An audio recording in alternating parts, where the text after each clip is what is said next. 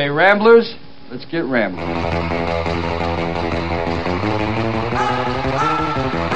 Down where it is now, everybody wants a piece of the market. Oh my God, that is funny! I don't remember asking you a thing. I'm funny how? I mean funny like I'm a clown, I amuse you? With all due respect, what the are you talking about? Oh, I'm sorry. Did I break your concentration? What the is so funny about me? Tell me.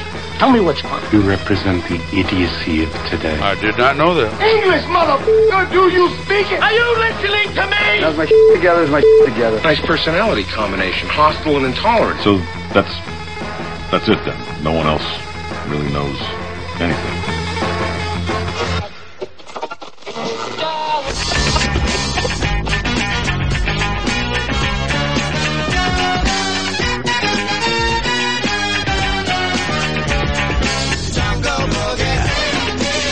Well, welcome back to Stacks and Jacks. Got that out, Miss Weber back on the board.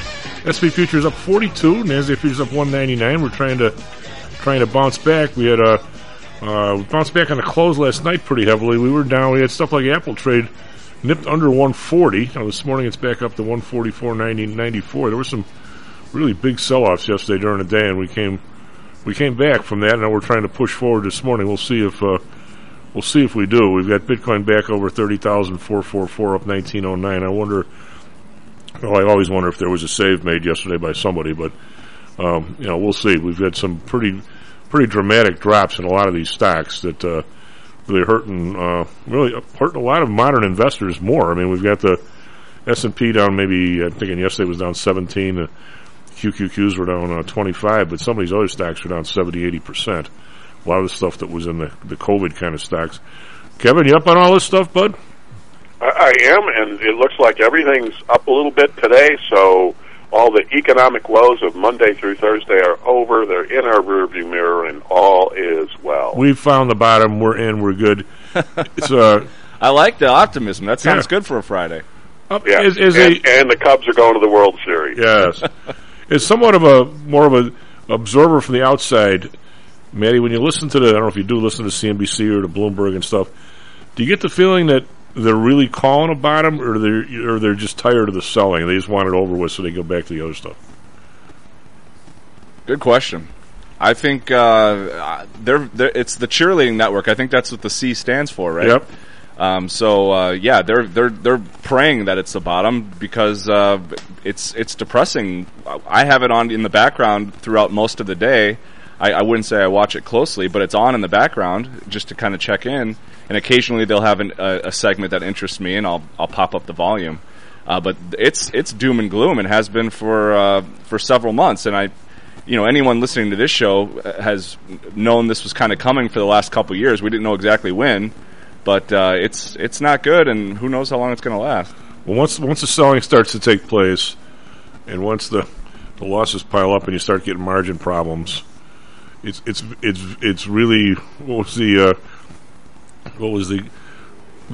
Shakespeare term, or who cry havoc and let loose the dogs of war, and you never exactly know what happens once you start a war.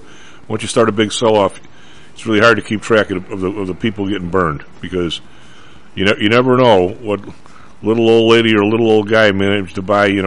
Heard some tout on TV and buy 100 shares of this at 200, and now it's trading 10 or 20 or something, and there's pain. The good news is they probably didn't buy it on margin. But a lot of people, their whole life is on margin. I mean, you never even how much buying power do I have, and that's what you do. But it's not as bad as the futures markets, but it's still, even though you have the slip margin, I went through this all yesterday, so no need to do it again. You have the margin, the initial's 50 and the maintenance is 30. So if you buy something that goes down right away, you don't have to cough up more money, but you got to be mindful of that 30%. But then you look at the stuff like, this yesterday, we had where are we? We're Friday. Tesla traded 809 on Wednesday morning, and somewhere yesterday it traded under 700. Well, hell, that's like a long way in a big stock in one day, and now it's back up to 765. This guy's pledging his Tesla stock for the Twitter. Now the Twitter deal's on hold, pending. Yeah, I was going to say, is that why Tesla stock is up? Well, is because they're afraid, they're not concerned, or there's less concern that he'll close the Twitter deal, and if he doesn't close the Twitter deal, then it won't dilute the value of the Tesla stock. Well, I had a adult beverage last night with one of the guys from one of the big trading firms, and I think Twitter's one of their stocks that they trade. And it's not, none of my clients have it, so I don't really, other than the news, I don't pay that much attention to it. Other people tweeting, I mean, obviously pay attention to that. But you know what, Kevin? I'm sitting there, and I don't know why I've gotten to be such a conspiratorial ass. I don't know, but all of a sudden the guy's saying, the stock went up to, what was the takeover price supposed to be, like 54 or something? I think it was 54. If somebody knows exactly. Yeah, I don't remember. So the thing runs up to like 54, but there's always two pieces of the option pricing. Well, there's actually 5 variables, but we think we all know the strike price and the timed expiration and the interest rate, which leaves the price of the stock and which leaves the volatility number. How much is it going to move? What are the chances of it moving? So the stock gets up to, it never really got to 54, I don't think. Got pretty close. It might have, but the point being is the volatility comes out of it because it's kind of a done deal. I mean, why would you buy a call option, think it's going to 75 when the guy's going to buy it at 54 and the company agrees to it pretty much?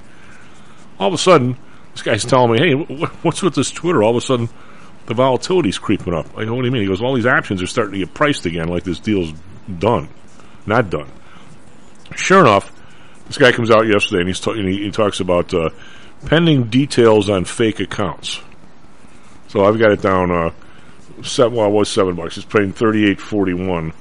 Let me see where the damn thing topped out. I'm going to say it got to 53 or something. But now, from what we know about Elon Musk, and I don't know the man personally, but I will say this: he's got the biggest mouth of anybody in the business that hasn't somehow been stifled by the SEC. Actually, he has been stifled by him, and he's so big, he just keeps doing stuff. Sort of like the guard who travels every single time he gets the ball and dares the rest to call it every time. Yeah. I got it trading 51.70 on the 25th of May. It was more than that a year ago, but it also gotten down to 32 before he came out with this.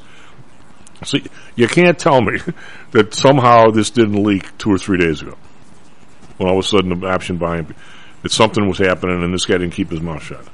So, well, and where would it more likely have leaked? Would it have leaked out of the Musk camp, or would it have leaked out of the Twitter camp? Well, there's a lot of people at Twitter were quitting. We saw that yesterday. Yeah. So somewhere, maybe they were asking questions. The claim here is these details on fake accounts, whatever the hell that means. Well, what I'm getting at is this, and I can talk about the fake accounts if you want.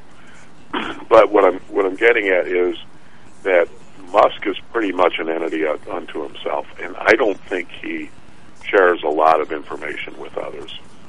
Other than what he might blurt out at any given time. But I mean, I don't think he has an inner circle that knows everything he does. But there is a management team at Twitter that would be very much in the loop about anything that might be going on to queer the deal. So when he started asking about the fake accounts, and these guys, the questions got harder and harder, those guys had a feeling that maybe the deal was getting screwed. It could be. I mean, this is as speculative as saying that Musk let it out. So well, yeah, I agree, but somebody did. Take it for what it's worth. But I don't know where it would have come. Who would have been the source of the leak? But I think there's lots of possibilities there. Well, right now the stock's $9 billion below Musk's purchase price. That's a number, as you like to say. Yeah. But these numbers on some of these stocks, of course, some of the guys I was talking to were telling me how much they're down in their portfolio because they got a lot of these stocks. The younger people, or these were the stocks that were moving. So these are the things you were in. I did some research, and Kevin, we've talked from time to time. And matter of fact, your buddy Flanagan was quizzing me yesterday on the show regarding what do I think is wrong with all this stuff? Why is this stuff happening, and what the hell's going on? And it's a very big subject, by the way. But to look at this Palantir, here's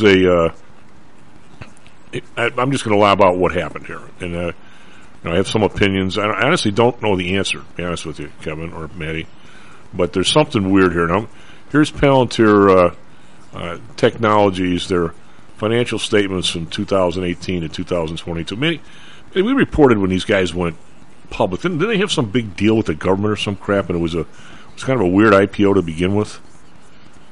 I think there was something. The thing has been somewhat controversial, really, since day one. But I have not followed them. Okay, but if you look here on their income statement, the last since 2018, I've got income after taxes. Well, I've got operating income. They've never made a dime. They've never made a dime. 623 million one year, 576 the next, $1 billion the next, 411. So they've got no dough here, no scratch anywhere, right? So I don't see how the stock. Let me get the stock up here. The stock has gone up, and now of course it's way down. PLTR, that would be the guys. Stock is trading $7.53, and I've got a chart here. It says they were as high as $27. All right, so, and I'm not sure exactly how many shares they have outstanding, but so I'm guessing the IPO price was higher than what it is right now. That's just a guess. But now here's an article. They're all over the place, but this is in Seeking Alpha. That the people who are in charge of the place have sold 127 million shares since September of 2020. And the share sales amount to roughly $2.3 billion. Now, these are options at $2 a share. And they claim, well, they had to do it because the options had an expiration date on it. Okay, well, who put the expiration date on it? They did. Duh. And so how exactly, if you are a shareholder, you've got to be, if ever, you're 2 decades from ever getting a dividend. Okay? The stock price is probably lower than you bought it. And yet here's 10 mopes that are up $2.3 billion. Tell me, and some of them are directors. So obviously the board of directors are in on the game. So they claim this is almost like 9% of the stock. So they've essentially diluted the stock by 9% by exercising these options, because then the company has to give them money or stock at $2, right? And they go sell it in the open market. So they're up. The guys that are in charge are up $2.3 billion in no share. This sounds like some kind of restaurant deal, doesn't it? Tell me how this is legit. Well, I can't. Well, we've talked about this before. It's this idea that there's compensation and there's enrichment, and they aren't necessarily the same things. The whole idea behind stock options is supposed to be that they're good for the shareholders because they're incentive for management to increase the value of the company. But it doesn't work out that way. It doesn't. It seldom works out that way. Let's put it that way. Why do you suppose?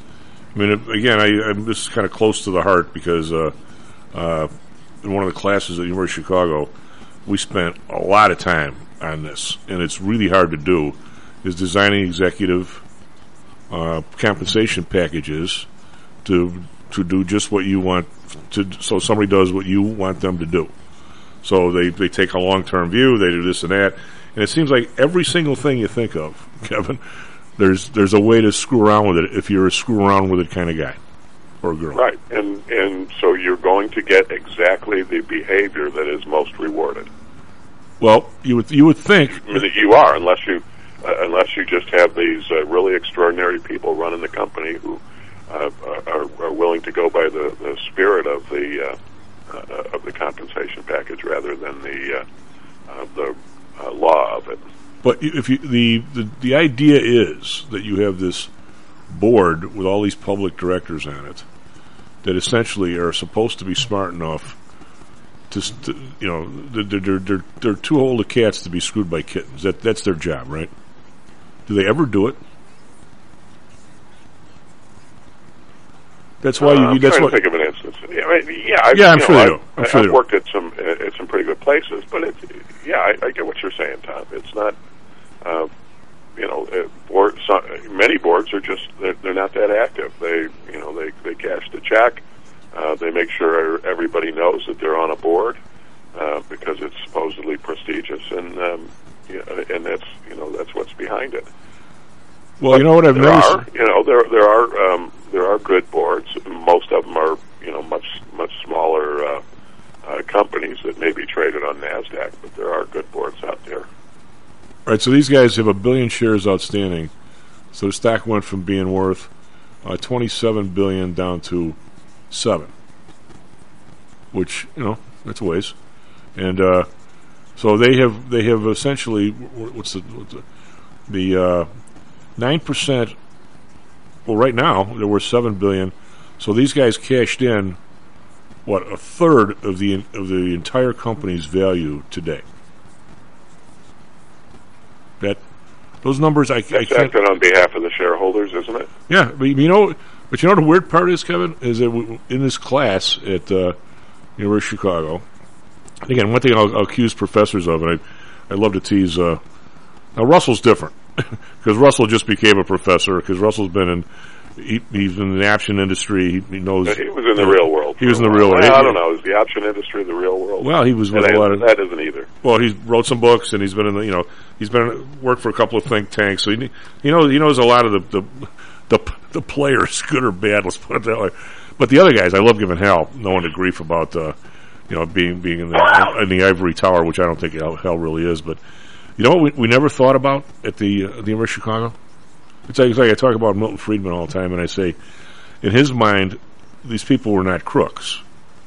They were just the people around the federal board at the time, Federal Reserve Board, just didn't know the study that he was doing, and if they would have seen it all, they would have acted differently. And his job was to try and go out to Washington and write papers and send it to them and try and educate them. And the thought, well, I'm not in the guy's brain, but it never seemed to me like the thought ever crossed his mind that they were just pandering to people who were telling them what to do. Now, as I've aged and see more of the real world maybe than Milty ever did, I'm going to say that I think these guys are constantly beholding to people who are pushing them around. Now, and during this class, it always was, how does the board design a compensation package for the president so that the president doesn't pollute the river, doesn't do this, doesn't do that. So you had it so that you didn't really have to watch him so close because his compensation package drove him in the right place. The long-term view of the company over many years, which usually meant that you had to be nice to the environment, you had to be nice to the people, you had to be nice to the neighborhood, because over a long period of time, if you aren't, that ends up costing you money. Even on a purely non-altruistic level, people knew even back then that if you pollute the stream and save yourself $100,000, it's going to cost you someday $1 million to clean it up. So it was bad business. All right. So, but the one thing we never thought about, none of us, how do you judge the board? What if the guy just puts the board in on the same formula he's got, on a crummy formula? We never once said, what if the board people are crooked or dumb? Ever. So we were idiots.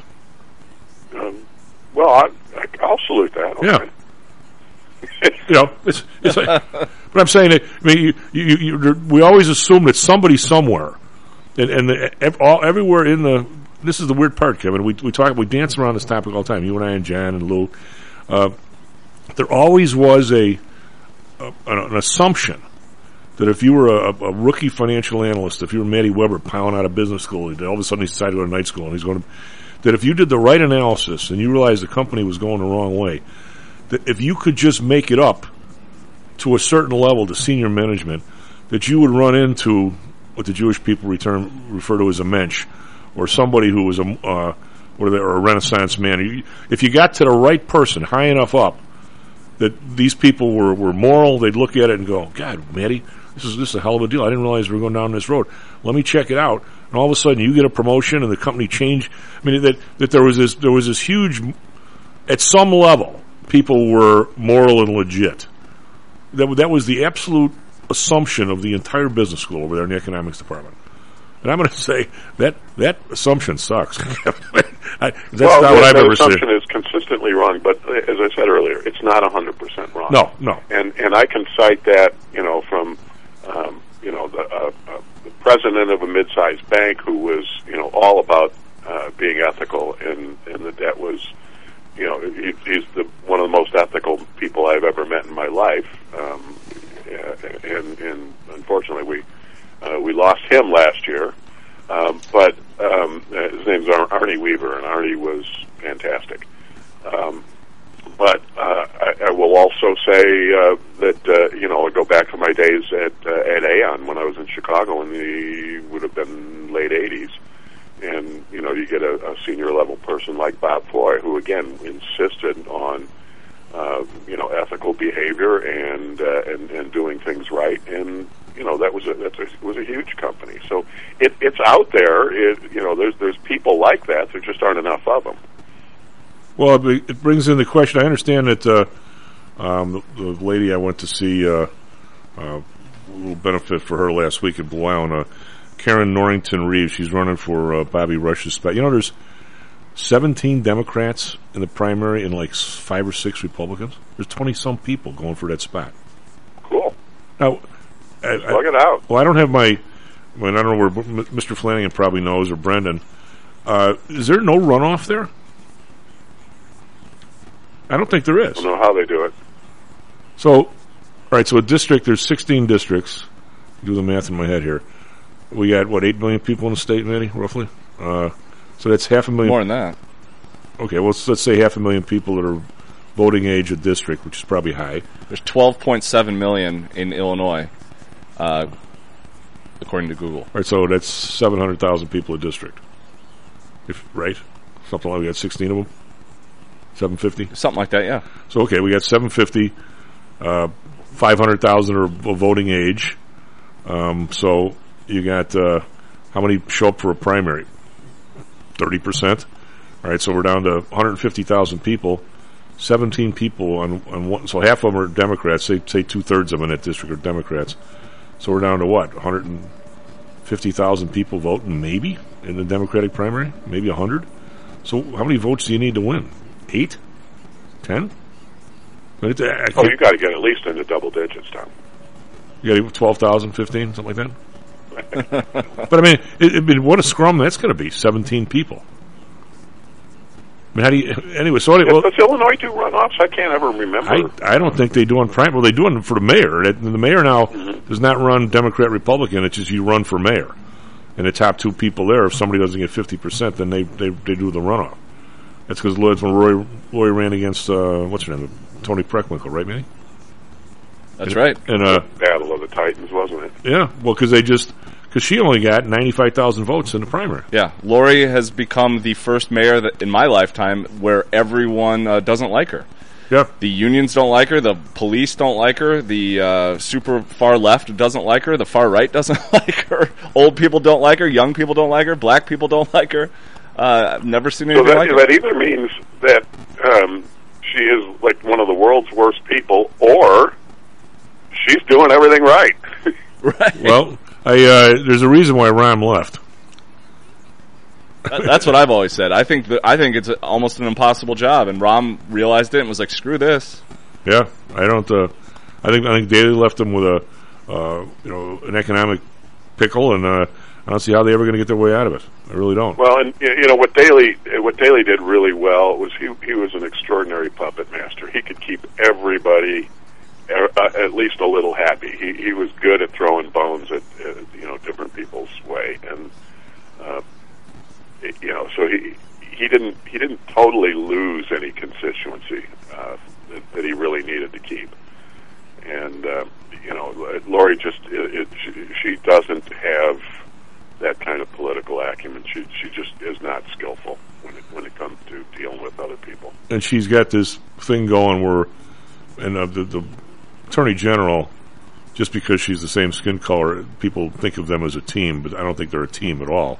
I don't think anyone's on her team. They like each other. Yeah, I don't think anyone's on her team. But combined with her, the idea, the impression is, we will not put a black person in jail no matter how heinous the crime is. That's the impression.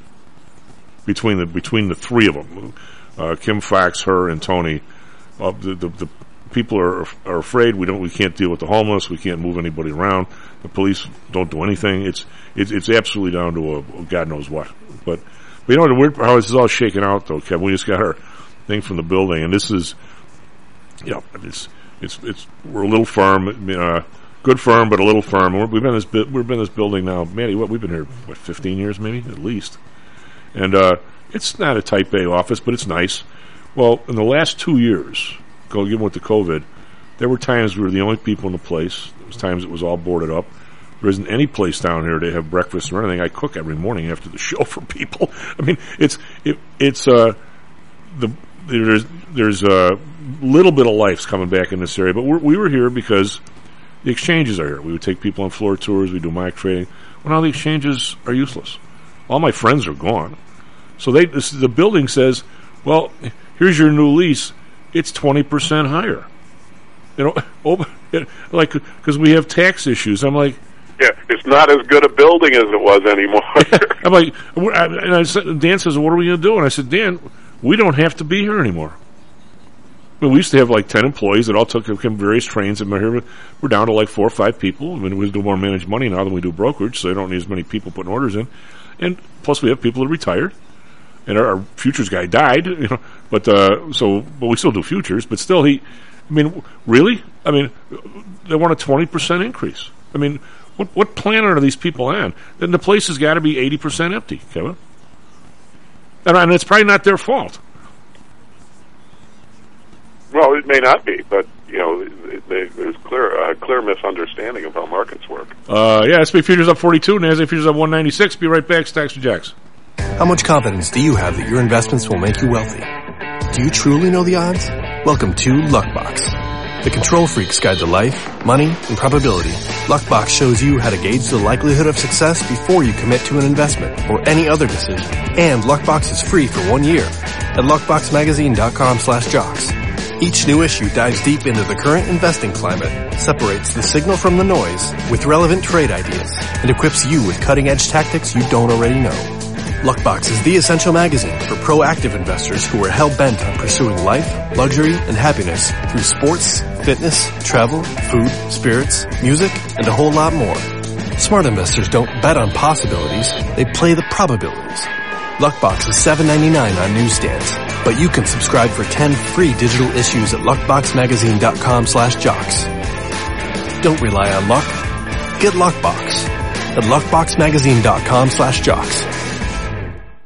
Is your business being challenged by the complexities surrounding healthcare reform or other matters related to human resources management? If so, then Cognos HR can help. A longtime friend and contributor to the Stocks and Jocks radio program, Cognos HR provides its clients with a perfect blend of strategic consulting and day-to-day HR management to drive overall improvement in business performance. Companies that join the Cognos HR family are better able to manage healthcare costs, enhance benefit offerings, and improve employee satisfaction by leveraging our access to Fortune 500 benefits. Our innovative onboarding and payroll technology, along with our constant attention to detail, enables us to provide the highest level of quality service to our clients. Now, your time and energy can be focused on generating business and increasing your bottom line. We'll take care of the rest. For more information, call us at 630-401-8810 or search us on the web at cognoshr.com. Cognos HR, innovation in human resources. Licensed in Illinois and Arizona.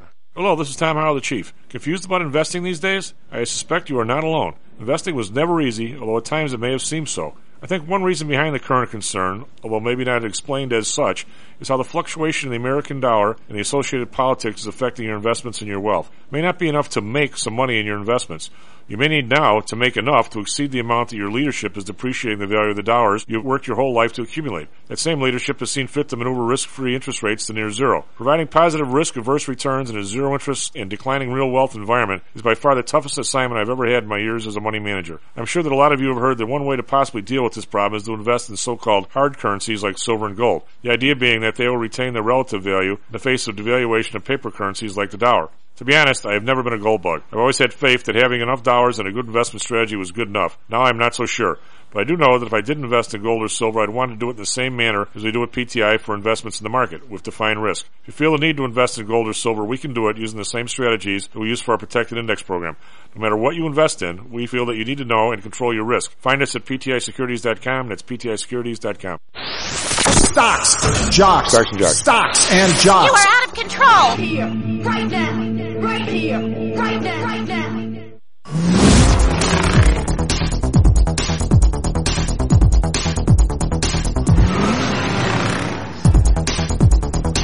Hello and welcome back to Stocks and Jocks. I'm Tom Howell. He's Matt Weber on the board. Good to see Matty back here. Always great when he's here. SP futures up 46. NASDAQ futures up 208. And you're going to be right in the middle of the farmers market tomorrow. The little one's first farmers market, eh, Matty? There's a chance. We haven't been to one this year. The weather's finally good, so there's a possibility. What do they do? They must close down Damon, huh? They definitely do not close down Damon because they don't. No, it's too busy of a street. But the whole Wicker Park, which is just south of North Avenue on Damon, the actual park. Oh, okay, it's the other side, right? Not the neighborhood. Right. Yeah. Okay. That'll be full of tables and local farms and local shops and local markets selling stuff, and you can get like fresh smoothies there. You can buy a lot of produce. It's pretty cool. They got little treats for Venkman. Some of them are frown upon dogs, and some of them are cool with dogs. I don't know. I haven't been to this one yet, so I don't know. I know at Lincoln Park, you could kind of bring your dog around the outside, but they would yell at you if you brought him in. Okay. So They got no fun. Yeah. The SP futures set up 47. NASDAQ futures up 211. We're going to the moon here today. It's good. We have the VIX is still over 30, 30.59. Dow futures up 232. Big story though on the Twitter. It's still down. Where do I got the darn thing? It was down $7 as Trump says. Trump. Why do I keep thinking? Why do these guys remind me of the same person? I don't know what. It's a Freudian slip there of some kind. If the Twitter deal on hold pending details on fake accounts, and one of you guys have to let me know exactly how a fake account queers the deal, but I guess it must. Over in Asia, these guys have been down forever. Now, a big bounce back today. Nikkei up 678. That's up 2.6%. Shanghai up 29.1%, or a full 1%. Hang Seng up 518, 2.7. So I'm thinking Hang Seng, I don't think they're up on the week, but they're probably pretty close. Over in Europe, we've got the DAX up 189, 1.4%. Again, these guys are down all week. FTSE up 113, 1.6. CAC around up 97, 1.6 as well. Bonds up 8 basis points to 2.90. The bund back moving on the upside here to 0.90. It ducked under that after it being over a point for a little while. Japan never moves, 0.25. Yesterday, we came back, we were down huge. So this Dow being down 100, I think it was down 600 at one point. So Dow was only down 100, S&P was only down 5, and I'm saying it was down 65. NASDAQ was up on the day, 673, and I think they were down, close to 200. So it was a massive turnaround in the afternoon. Oil, 164, 107.77. Brent up 168, 109.13. Natural gas up 10 cents, 7.84. Looking back towards 8. RBOB up another 9 cents, 3.88. So, Matty, every Sunday I don't fill the Suburban up thinking the prices might be down next week. Every week they're higher. So am I ever going to be right on this estimation, or should I finally just fill the damn thing up? Gold, still down 8.90, 18.15. No matter how much inflation we get, it doesn't seem to affect gold. It's very strange. Silver unchanged at 20.77. Copper down a penny at $4. And we've got crypto, we got Bitcoin back up over 30,000 after nudging down would cause people great consternation when it did 25,000. Don't forget that MicroStrategy and maybe some others have huge margin calls at 22. So the market does not want this thing dropping much lower, even though I don't know who the hell trades it. But anyway, it's another story. Matty, what do you got for us? Traffic, weather, sports. Coming up on 38 minutes past the hour. Good morning to everyone out there. We're off to a pretty good start on the area expressways, roadways, and tollways. No issues at all on the Edens or Kennedy. Same for the Eisenhower. Traffic starting to build on the Stevenson, but no accidents to report. Only crash on the expressways is on the Bishop Ford outbound side at 159th Street. That crash has been moved to the right shoulder, but it is causing a little bit of a slowdown down on the south side. Just south of that crash on the Bishop Ford, there's an accident, it looks like on 394. I'm trying to pull this one up here. Here we go. Route 394 southbound, just off of the I-94 Kingery Expressway. there is a crash as well. Off the expressways, one accident in the area. It's in the western suburbs. North Avenue, which is Route 64, right at Illinois 83. There is a crash. But everything else all quiet out there. Weather today, another sunny, beautiful mid-May day today. Sunshine with a high of 80. Right now it's crystal clear and 72 degrees downtown. For our Phoenix listeners, sunny with a high of 97 today. Right now it's clear and 61. In sports, the White Sox had a 3-2 lead, then fell behind 7-4. Then Yoan Moncada cracked a 3-run homer in the bottom of the 7th to tie it at 7-7. Joe Kelly got the first two guys out in the top of the 8th, and it looked like the Sox were poised to maybe come back and steal one from the Yankees.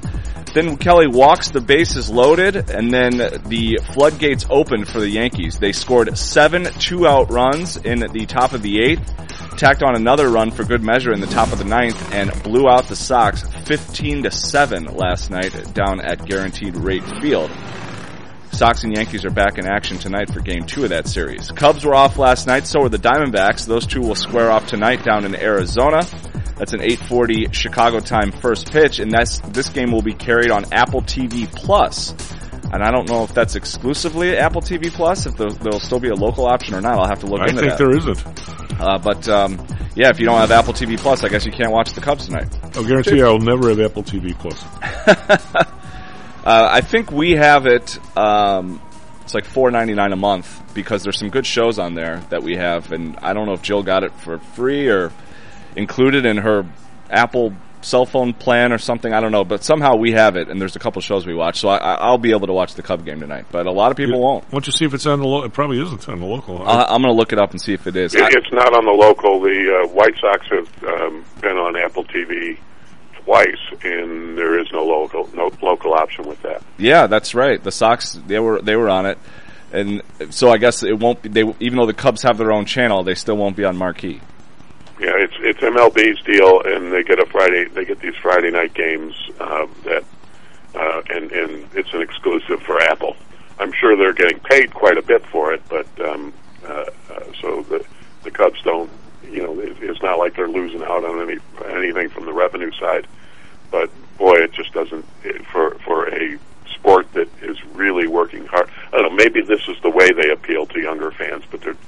For a sport that is trying to convince younger fans to be part of, to latch on to the game, they just are not doing a lot of things that are going to build massive audiences. The game last night, I'm going to say, when did it get over? 11? I don't know. I was watching. After I was asleep, that's for sure. Yeah, I was watching it. And by the way, that's the second time for the White Sox in the last week that the bullpen has had just a major collapse. Yep. Well, very big cause for concern. I ask myself every time I'm watching them. I go, boy, I was invited to this game. It's the fifth inning, and it's 9:30. I just can't be. Pitch last night, or was that the night before? What? Cease pitch. Cease pitched last night, and I think he struck out 11 guys out of the first 12. But he also, was getting shelled. So when they hit him hard. Exactly. So the issue with Cease is, because Tom's talking about the length of the game, is he goes deep in the count on just about every batter, and it just takes forever for his games to. The Yankees are perpetually slow too. I'd much rather watch Greg Maddux pitch and just let people put the bat on the ball, and make their outs that way. I don't know if you saw the Hendricks game the other night in San Diego, but that was a classic, Greg Maddux style game where he went 8 2/3, shutout baseball, 3 hits, 1 walk, and was just masterful. It was a lot of first pitch, second pitch, ground outs, and he was great. Yeah, I don't know what I tell my students all the time that there's 2 things that offend me a lot, and one of them is bad management, and one of them is bad baseball, and I mean it in both cases. Well, the thing, I've seen a lot of bad baseball with the Whites. I mean, I expect to see it with the Cubs. They have a lot of bad baseball players, but right now with the White Sox, they are playing bad baseball, and they're not going to make a managerial change. And the whole reason that they wanted to hire Tony La Russa in the first place is because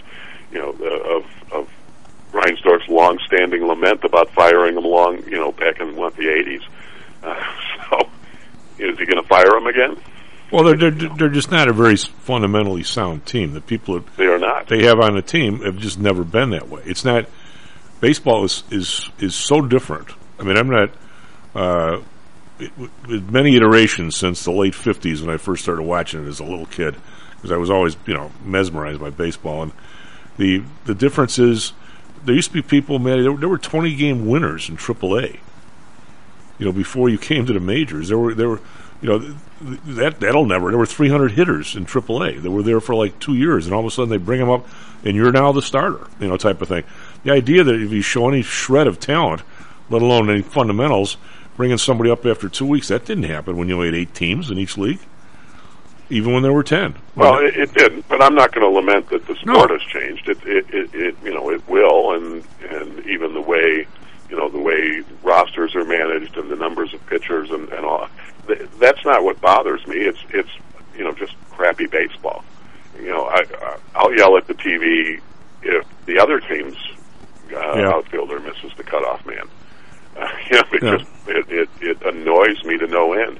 And when I see pitchers throwing, getting into situations and throwing non-competitive pitches, it's one thing to you miss the strike zone, but when you're going, you're ahead of the hitter, and you think you're going to entice him with a foot that's 18 inches out of the strike zone. No, all you're doing is wasting away a pitch, and that's useless. That's bad baseball.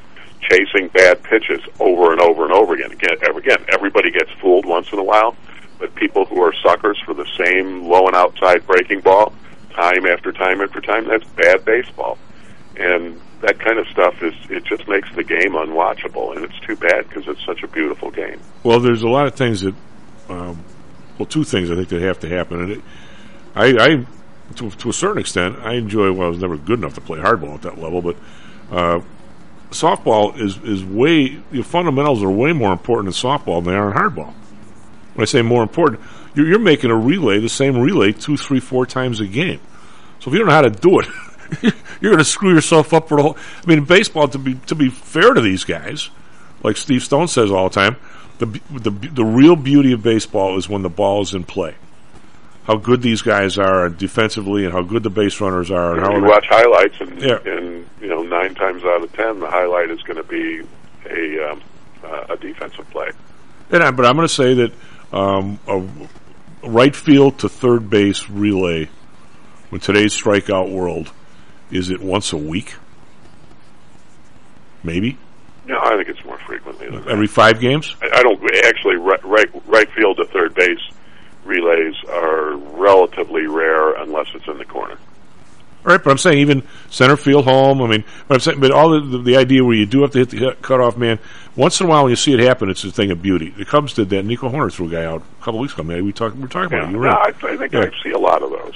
But I'm saying these are rare plays. I mean, you can go to a whole game and not see a good relay. I mean, it's not like softball where it's every inning. I'm just saying. Yeah, okay. But I get you, and that's because schlubs like you and me don't have the arm for it, so we have to hit the cutoff man. That's true. So, Kevin, you think we're not going to overshoot? We got to talk about fake accounts and bots. Yeah. Okay. So what does that all mean? I mean, okay. Let's just take a real simple example. Let's say I want to create several Twitter accounts, so I just go ahead and create a login for myself, one for Superman, one for Batman, one for weekends. I'll go with Wonder Woman. Only on weekends, though. And you get the idea. I have these multiple accounts. Now, why would I do that? The reason I would do that is because every time I post something, then I want Superman and Batman and Wonder Woman to go and hit like on it, and build an impression that my posts are more popular, my tweets are more popular than they really are. In the political world, and Podesta was one of the big pioneers of this, real early on. In the political world, what you do is you don't just open 3 or 4 accounts. You can open 1 million accounts. And then all you do is you program your computer to do the work and to go through your list of accounts and one by one click like. and make that happen. Now, you can also do fake posts. You can do fake responses to posts. You can create responses that are critical to opposing points of view and do them in large quantities. And so that's the concern, is that Musk is looking at this and going, how many of these accounts are just fake, that they're accounts that others have set up. And Twitter has long maintained that they're less than 5%, and he may be discovering now that they are way more than 5%. But we don't pay per account. So what's the difference in terms of him thinking the place is worth less? If he wants to monetize it with advertising, it's going to have to be, is he going to reach fake accounts or is he going to reach real accounts? I'm with you, and where your math is. I'm just saying, it's not like he expects it, or does he expect to charge $5 an account next year, and all of a sudden these people aren't going to pay? Maybe that's it. Well, maybe that's it, but boy, that sure would. I was about to say that will clean up a lot of these fake accounts because people aren't going to want to pay for them. But the political campaigns and such will be more than happy to pay for that. It'll just be a normal expense for them. Now let's talk about bots in the malicious software world, because one of the things that you can do, and this is done, it's a very common practice, is you compromise somebody else's computer, and there's lots of ways you can do that. Downloading something when they connect to a website. Getting at them, hotels and coffee shops are notorious for when you connect to their Wi-Fi. If their Wi-Fi server is compromised, then anybody who connects to it, they download their software on it, and so now your computer, which would be referred to as a zombie, can be fired up at any time with a background program. You don't even know it's running; you just know your computer is running slow. But with a program in the background, and you tell it what to do. So, I've seen them abused for advertising clicks, where someone may run. In fact, this was a scam that people got caught and thrown in jail. What they would do is overnight they ran a website that sold that depended on advertising for revenue. And so and they got paid every time somebody clicked on an ad. So they had all these compromised computers. You come to their website, they download some software, and then in the middle of the night, they would have that computer come back to the website and start clicking on ads. And so now they were racking up all of this advertising revenue that was just fake. It was bot.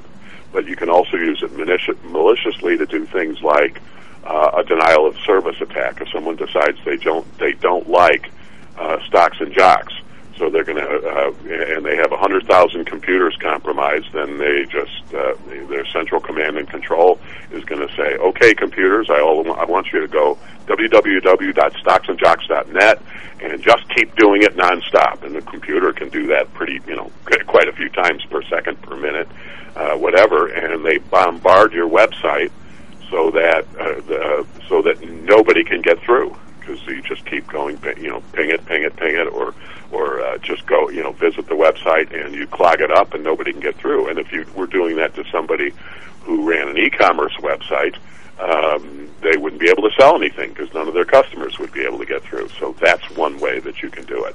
Another way that people will use bots is for spamming, to send out more, phishing, more phishing emails. There's lots of applications for it, but that's Kevin, why do people part of what the fake account world is? And so when people start talking about bots in politics, it's the same thing. As you have, when you see someone with 5 million likes, it may very well be that somebody has gone to Twitter or to Facebook or to wherever and just told their bots to go ahead and hit this and like it, and they all have each bot has its own fake account, or it may be the computer owner's real account, but because the computer's compromised, they can tell it to go hit like on this particular tweet. Why are people was an odd term, but why? I mean, two people have mentioned stuff to me. Obviously, I listen to you all the time, but Maddie, my one app on my phone is the parking meter app, because Mr. Weber, who I trust, said, you never want your credit card in one of those things, Chief. And to this day, I have not done that. That's my one app. And but my buddy Dr. J, he's been on the show with us, said he was sitting in first class, of course. He puts his computer on, and he gets his password, and he's using the Wi-Fi. This is before, it's a long time ago, this is before, you could damn near get all the streaming stuff you wanted on your own for not very much money. So Jack gets in there, the guy next to him says, hey, would you like me to tell you your password? Jack goes, what are you talking about? He goes, you're on the Wi-Fi network. See that lady over there? She just clicked in. Her password, and he rattled it off. He goes, I can tell you everybody's password. As soon as you click in, if I'm in the network, I can tell you what you are and what you're looking at. And I mean, I'm not, to this day, I have never once used the Wi-Fi. And I have a deal with whatever group I'm in. Whenever I want to download something or look up the Cubs score, I just do it myself. I'm not telling people what to do, but if it's so obvious to people that know what they're talking about, these Wi-Fis are just a circle bleep. Why does everybody can't wait to use somebody's Wi-Fi and save 30 cents? Free, yeah, because it's free, presumably. Yeah, but I mean, it's sort of like, I was sort of to get back to the stocks part of Stocks and Jacks. I was talking to somebody last night, and we have, this is not talking out of school, but some people, we manage money for people, and I manage money from protected program for other places other than PTI and Wall Street Advisors, which is our investment advisory firm. So one guy or a couple people, they decide they're going to stay where they are. They don't want to put the money where normally the investment advisor actually trades the account, right? And the person doesn't, because you want to control if you're going to do a spread, I want to do it. I mean, it's especially in today's world when these markets have gotten wider, where there's not near as many market makers. If we put a spread in, I have somebody here, actually two people, and in the several places we do positioning. That's what we do. If we do 25, 30 trades a day, which means it encompasses all these people, that's a real long day for somebody. Because if we're doing an option spread, we're buying one, selling another, we're putting in at a price we want to put it. And sometimes we're moving it 2-3 exchanges, and we're changing prices, the stock moves. But the execution is a huge part of the deal. Well, the world has decided, since you can go someplace and get stuff really, really cheap, whatever. You're probably not going to find free option trades, but the people have no concept, Kevin. So we get one guy decides he wants to have a consulting thing, and I want no part of it, right? So I'm saying I'm out. And but because he wants to do his own trades. So one of the dudes is telling me, he goes, yeah, he's doing this spread, and I go, wait a minute, what do you mean spread?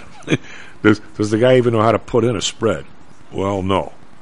I said, don't tell me he's buying an offer and selling a bid like 400 times or something, and not putting something in the middle. Well, he doesn't know how to put. So I said, now I know why the 4 and 5 people left in the world bringing markets to the trading floor are, Kevin, some of these people are up $100 million by May. It's incredible how much money people are making because nobody talks to a broker. Nobody wants a broker to charge them any money. They just blow this stuff in there and think that they're getting a bargain. God, is the collective stupidity in this country reached an epidemic level, or what? You can cost yourself a lot of money saving money. Yes. I can't even begin to understand that people with that much money can't do the math. That if I get this trade and I do one and then the other, and somebody else could help me out, make it saving, who knows what, depending on how crazy you're not going to save that much in the spider because it's real narrow, or even in the Qs probably, but something else. People on the trading floor, they wouldn't leg a spread, for God's sake, and they're professionals. That's what they call legging a spread, doing one side and then the other. And I'm sitting there going, even if you just let me execute it for you, I can average 25 cents probably in those stacks every single time. Oh yeah, but this guy charges me 20 cents a contract. Well, duh, he's getting paid on the other side. What's the matter with you? Kevin, I'm giving up trying to reason with people on this stuff. I don't know. Should I give up or keep trying? No, give up. Give up now. live out your life in harmony. Yeah, I mean, what you talk about, what Maddie talks about with the, the things people do. I mean, I just don't understand the whole. By the way, my question for one of you guys, because all the stuff this week about the Bitcoin. Now, I know if you get in there, you can, like, if you want to do something with a guy in Europe, or the mechanism is supposedly very good. I've never used it. Now, at the end of the day, if I want to get my money out, what do I have to do? I mean, if I bought my Bitcoin in one of these vending machines and put in $1,000, I can't go to the vending machine and have the thing spit the 1,000 back at me. I don't think. Where do I have to go to cash out? Suppose I got 10 Bitcoins and they're 30,000 a throw. Where do I get my $300,000? I think you just got to find a buyer. Well, but I'm saying somehow or other it's got to get out of the system. Somebody has to convert Bitcoin to cash. Where's that? I don't know how it works, because one of the things that interests me least right now is getting involved in cryptocurrencies.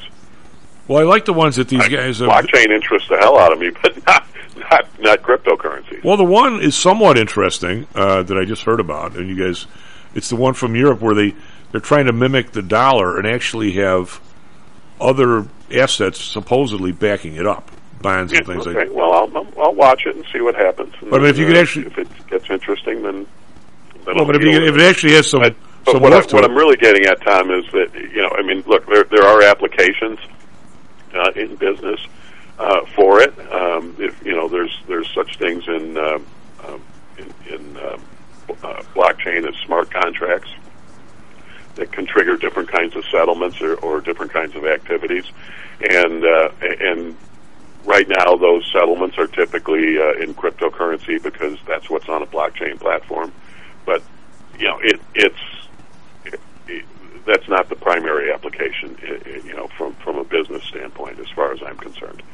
So, I don't spend a lot of time concerning myself with the cryptocurrencies. So you're spend more time psyching up for the Bears, like 5 national TV games next year. Yeah, that would do it for me, man. That's going to float my boat. Can the Bears? It's one thing to embarrass yourself in private every week to just Bears fans, but if you're really going to do it right, you have to get out there and show the nation how bad you are. Well, they actually, they have like 13, 12 o'clock games, though, right? So those are nobody wants to watch. Yeah. Anyway, it'll be interesting. Anyway, thank you, Kevin. Have a good weekend. SP Futures now up 60. NASDAQ Futures up 251. We're sure acting like maybe there was a bottom yesterday. Maybe it was. Be right back, Mr. Carl Denninger. This self-directed trading is a lonely job. Online trading is not as easy as point and click. No, it's not. Everyone, even professionals, need to share ideas and think out loud every now and then. That's what I like about PTI Pro Direct. Their staff of former option floor traders really helps me choose the right strategy for trading option volatility and plan the time decay for my covered writing program. Yep, nothing can replace years of trading experience to stop you from making that dumb trade and for saving a few bucks. We've all been there and done that. Yeah, I have access to all that great trading advice and experience for just a penny a share for stocks, $1 for equity options, and $1 minimum a trade. Our clients at PTI Pro Direct can call when they need a little help on a trade or just to talk about the market in general. We trade every day. We love this stuff. That's what I like most about PTI Pro Direct. Cheap prices, along with great advice from real floor traders. It's the best of both worlds. Tell your friends. That's PTIProDirect.com, PTIProDirect.com. Are you one of the millions of people who suffer with pain? Do you wake up in the morning with stiffness in the lower back or neck? Why are you using medication to cover up the symptoms without treating the actual cause? Painkillers, muscle relaxants, and anti-inflammatories are not the answer. At ChiroMed, physicians are trained to detect the cause of your symptoms and to correct the underlying problem. If you're ready to listen to common sense and do what it takes to make changes in your body that can affect your health for the rest of your life, give ChiroMed a call and set up a complimentary consultation. They are located in Orland Park and can be reached at 708-403-2727. 20,000 patients over 22 years have been treated at ChiroMed, and over 90% of them have had positive results without medication or expensive surgery. Isn't it time you did something good for your body too? Give ChiroMed a call, 708-403-2727. That's 708-403-2727. Let's get you pain-free and living again. Hear ye, hear ye! The Homer Broadcasting System is on the air! Stocks, jocks, Stocks and jocks. stocks and jocks. You are out of control. Here, right now, right here, right now, right now.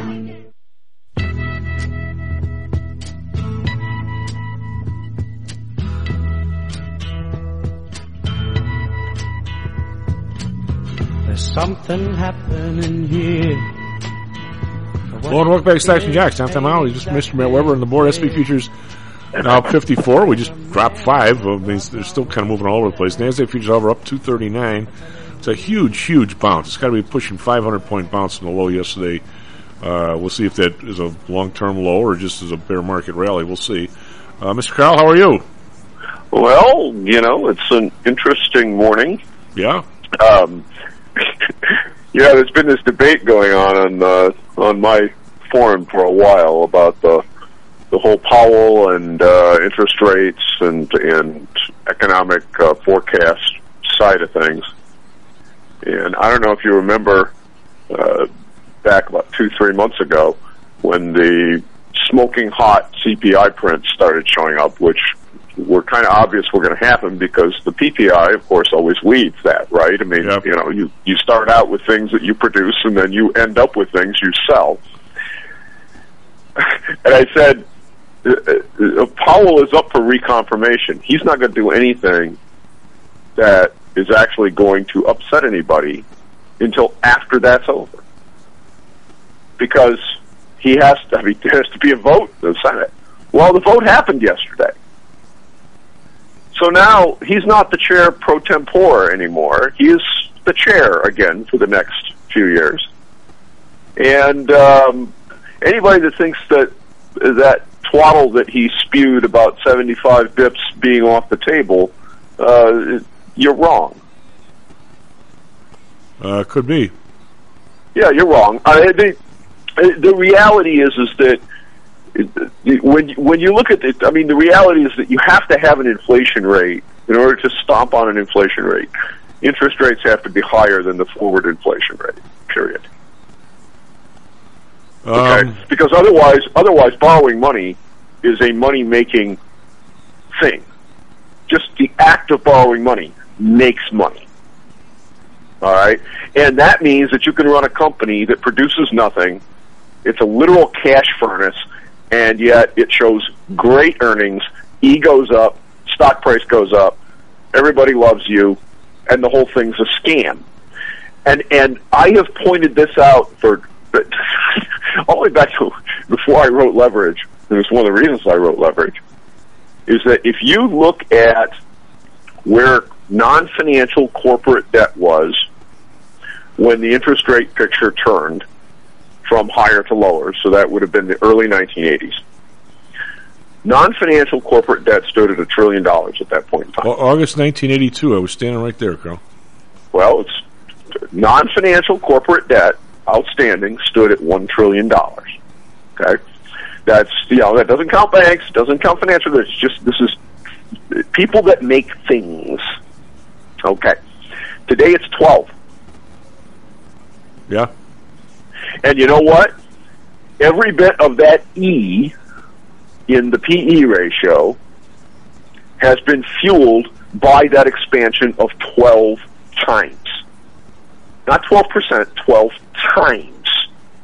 And in the last year and a half or so, it's up 20%.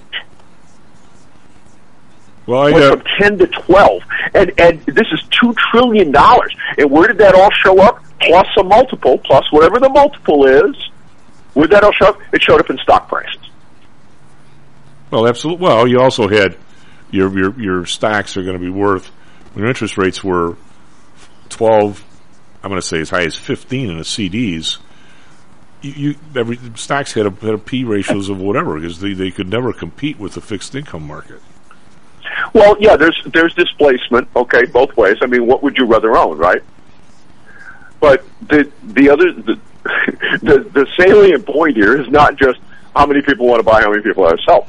The bottom line is, why do you buy stock? You buy stock because the company makes money, right? I mean, that's the expectation is that not only, if it's not making money today, the expectation is it will make money tomorrow. Well, I think, I don't know if I've gone over this a few times, but all these models, these financial models, even the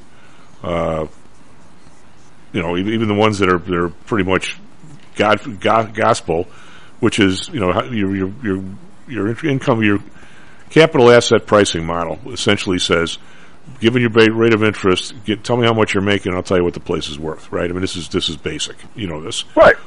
Well, I think that one of the issues, Carl, is the model, just like option models, at the ends, at the extreme, don't work. Right. That's correct. So when your rate of one of my then girlfriend, still friend Robin, she's been on the show a few times. I think she claims she got the tippy top. She went down to the then powerful Continental Bank. Maddie, get this. I think she got 15.5 on a 9-month CD. That's a number. Well, you got to love that. Well, I'll tell you what. And I've said this several times. I wish in the early 1980s I'd had some money. Of course, I didn't, because I was a young whippersnapper out of high school and had no cash and was trying to, claw my head above water in a high inflation environment, and not drown. But boy, was buying 30-year treasuries at that time the trade of a life. When I started on the trading floor, Carl, for those, I'll try this as brief as possible. When you look at the 10 years, the one everybody talks about now, but it used to be the 30, because they took the 30, right. They retired to 30 for a while and they brought it back, and it trades, okay, but it's not the monster number like the 10 is, okay. But now there's I'm going to say a gazillion bonds of 30 years, and all this stuff. Anything in trades as a future is deliverable, right? Well, maybe not everything, but just about everything. And that's what causes the future price to match up with the cash. Right? I'm not going to go into that, Carl, but isn't that right? That if you can't deliver your soybeans, if you owe soybeans to the futures market, then there's never any real reason for the futures price to match the cash price, right? So, except you drive in the front door and here's my 5,000 bushels, stick it up your behind, right? Type of thing. So that's what causes those prices to come together like they're supposed to, correct? Well, but we used to get, because I was a member of the board of trade at the time, the 30-year bond. I'd get a hunk of paper with maybe 20 pages in it. They're all lists of bonds that you could deliver for the 30-year bond if that's the one you happen to have. So if you had this CUSIP number and the bond was a $100,000 bond, I'd have to deliver 99.994 of that bond. Right, another one I have to deliver 100,080 cents of that. But anyway, so it's a very complex system. But that particular bond was the one you traded was an 8.5% bond, 8.5. Right, and we're what 3 in the 10-year now, 20, 30 year. So, and I think the low tick on that. Correct me if I'm wrong. I think the low tick was 65.5. Yeah, that sounds about right. Which means it was the 30 there was a massive inverted curve, Carl. The 30 never made it to the 90-year CD 15% number. I'm going to say the 30-year topped out at where would that be? It's add a third to that, so 12.8, something like that. Yeah, but think about how many people thought you were goof for buying a 12% coupon with a 15% CPI, right? At 2 years later, the CPI is 8. Yeah. All right, and you're sitting there going, for the next 30 years, I'm getting a 12% check. Bite me. Well, you are, but you aren't, because the minute it goes to 100, the market value. This is what it's. We can try. Well, right. Somebody calls it, right? No, it's not callable, but once it's trading 110, you sell it. You sell it. Yeah. Right. Right, but you paid $65 for it. Right. Oh, it's an incredible deal. But I mean, don't get me wrong. I mean, I'm not saying there are people who bought them directly and sat on them for the entire 30 years. Yes. Oh yeah. And just banked the coupon payments. Right. Oh yeah. But yeah, if you were buying them in the open market, you didn't do that. They went to 110. You sold them. Oh, absolutely. Well, plus, I mean, what I'm saying at that time, if the day before the market rallied, and this is where I'm going to kind of joust with you a little bit on the Fed strategy, but if you at the time were to say, plus I started in the business a year and a half before that. I was, for my little account, I started with $10,000, Carl. You could actually start with $10,000 in your account and trade on the floor in those days. and on a little badge, not a big badge. I was on a little badge, but it taught you how to do it. You got to hear your voice yelling out for a trade, which is not normal for people to do. And so it took me a while, but then I ended up got it back or got a blue badge, and everything was okay after that. So, but I was long. I'm thinking this can't be like this. The stocks that were left, there was only 125 optionable stocks. The stocks that were left were all making money and paying good dividends. And I'm thinking, God, if this interest rate ever drops a little bit, I don't see it going any higher than here. If it ever drops even a little bit, these stocks are incredibly underpriced. They're way too cheap. But if you'd have gone into one of Matty Weber's cocktail parties, everybody's got their little pinky in the air. If you were to say, hey, I'm going to get rid of my CD tomorrow. I'm going to go try and find my mutual fund salesman. I hear he's painting houses now. I'm going to go buy a mutual fund. They'd have trundled you out the front door in a straitjacket. They said, what are you? But this is always the way it works at inflection points. Okay, everybody's always all in on one side of the table, and then it tips over on them. And what I think is so interesting is the number of people, brag maybe a little bit. The people that tend to be on my forum tend to be a little ahead of the stupid, right? But there's always a little bit of it everywhere, no matter who you are, no matter who you're hanging out with. And the number of people that I have that are running around saying, but there's no possible way that we're trading 1576 again. And I say, okay, so in the last 4 or 5 years, back before the crash in 2008, all right, so we're not even talking about the 666 low in the early part of 09. 1576, where were interest rates at that time? And where are interest rates today on the 10-year? They're pretty close to the same. So tell me why we're trading at 4,000. Well, you lose all track, Carl. I think you lose all track of your fundamentals and your models when things are just going up. And you look at and you see the Fed pouring money in. They think, some of them probably do, and I don't want to give them an economics test because I fear some wouldn't pass, but I wouldn't give it to them. I'd have held it because I couldn't give them a test. But I get the point that they honestly believe that when they pour money into the system, that it's going to you and me and Matty. I think well, of course it's not. Right? No, it's not. It just. But Chief, that's the thing. Inflation. You can control how much credit you emit into the system. You can't control where it goes. No, but I think after all these times, after watching 2000, when they put so much money in the system because everybody's going to blow up with Y2K. Y2K, right? But every time the Fed has done something by pouring money in the system, starting in 1968, if I know how to do this, I'm sure you can. If you were to take a graph of these money supply bulges and drop a graph of the stock market on top of it and push it out 8 months or whatever, it's an 8 months delay, they exactly match up damn near. How do they not know that after this period of time? It's not like, if you and I stick our finger in the frying pan and burn it once, well, the 10th time we're still going to burn it. Hopefully we'll learn somewhere along the way. I just don't understand when the data is right there in front of everybody's face. All right?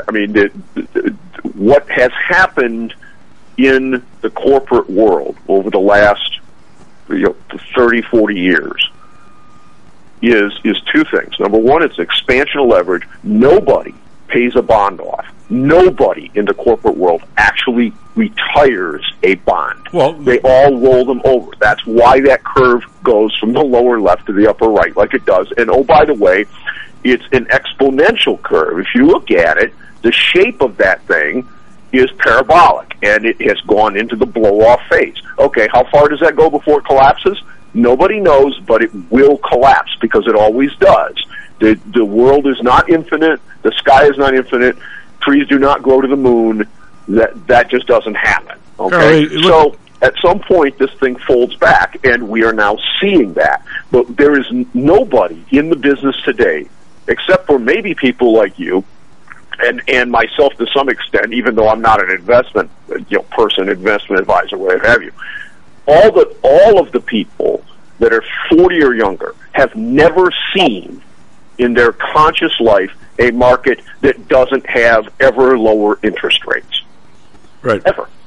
They've never seen it. The last group of people that saw that were the folks that were running money back in the 1970s when it turned on them, and they got their head handed to them going into the 1980s. Right. And every one of those people, and you figured out all about what happens when the market just kind of sits in the same place for 20 or 30 years, or goes down, and the only thing you got is dividends, and if you can't manage to print some dividends up out of whatever you're operating, you got a zero, because nobody wants to go anywhere near you. Well, but it gets. I think it sort of gets worse, Carl, in that everybody starts. We mentioned earlier. I want to ask you about it too. This Palantir people making all this money selling the stock. Well, yeah. Well, but I'm saying, but now this is sort of, and I'm gonna be talking general terms here because I'm not staring at their balance sheet, but I'm going to say that between this mess start with the COVID was 2 years ago, 2020. I'm going to say that between 2010 and 2020. United Airlines had the best decade they've ever had. They couldn't wish for a better decade. I mean, and I went through the numbers one day, and Matty I bored him silly one day by giving us all this stuff to him. I said, these guys made, I don't know how many $1 billion cash, how much came down in income or whatever, but they bought all the profit they made, virtually all of it, they bought stock back, which adds to what you're just saying. That's another new wrinkle in the money going into the leverage kind of thing. You and I, suppose the three of us got on the board. We'll bring Matty with. He's intelligent enough for these days. What if we were to say, hey, that $1 billion we just made? Why don't you guys humor me and let's buy one plane, just one. Well, yeah. Can you humor me? Well, how about every year going forward we actually just pay cash for a plane instead of buying a stock back? Would that be like putting a stink bomb in church or what? I mean, to me that's so obvious. Am I just old from the south side or what? To me, wait a minute. Instead of buying stock back, why don't we pay cash for the next two planes so we don't have the lease on them? Right, you don't have it. Yeah, well, because leverage is and as long as you can continue to roll the debt over at an ever lower price, this makes the E go up on your earnings reports because all you're paying is the financing cost. The other number, the total debt outstanding number, nobody pays any attention to that. That doesn't mean anything. The debt to equity rate, that doesn't mean anything. Debt to income, debt to operating income, that doesn't mean anything. How many times debt do I have out against my operating income within the company? Which, by the way, tells you how long would it take for me to actually pay it off if I wanted to do that. Well, you're describing on the federal level, and I think some of it is leaked down to the company level, because every single time there's any little bit of a crisis, I mean, even 9/11. I mean, United Airlines went out of business, right? Okay, so, right. But here's a company that's in business for 65 years, and something bad happens for essentially 2 months, and they're broke. And they're done, right? Because hey, listen, cash flow is right. But this is what happens when you allow this engineering to go on, and then you add on to this. And this dovetails into what you were talking about in the first hour about Twitter and the bot accounts and things like this. Okay. Think about what is going on today in just two places. First, we have a diesel fuel crunch. Why? Because we're exporting diesel fuel to Europe so they don't have to buy Russian oil. So because Russia and Ukraine got into a war, which, by the way, we had a lot to do with provoking, but leave that aside. They have a little dust up going on over there. All right, it's bad. War is not a good thing. It's a terrible thing. But all of a sudden, because we don't care about anything except where the last dollar can go. If there's some schlub over in Europe somewhere that's willing to pay $8 a gallon for diesel fuel, by God, I'm going to sell it to them. Well, sure. Because I can only get 5 for it here in the United States. All right. So why would I not sell it for 8? Well, guess what happens when you do that? It becomes 8 here in the U.S. Well, yeah. All right. Now, here's the other problem.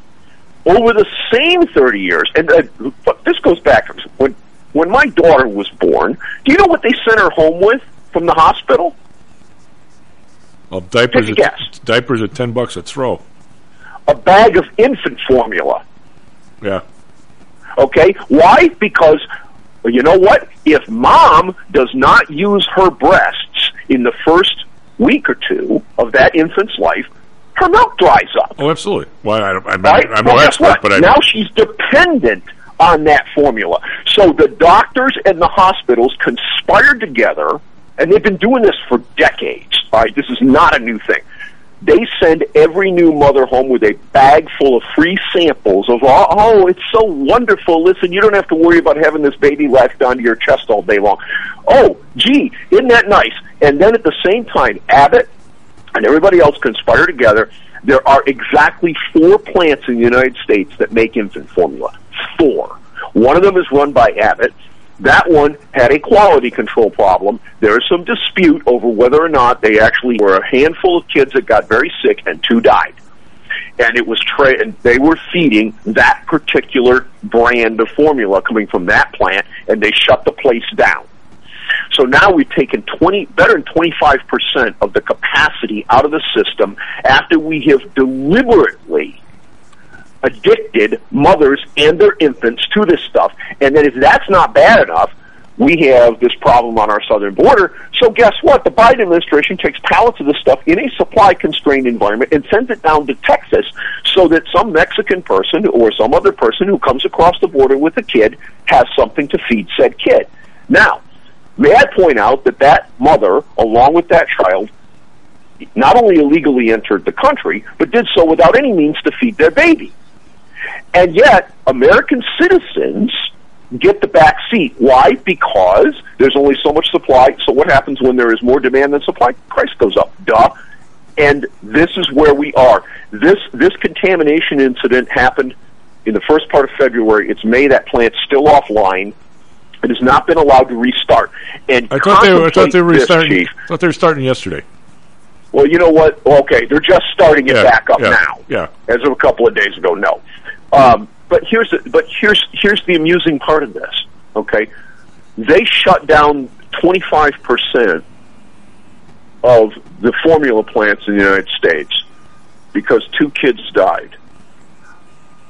How long was it after they started stabbing people in the arm by the time the second person fell over dead after getting the shot?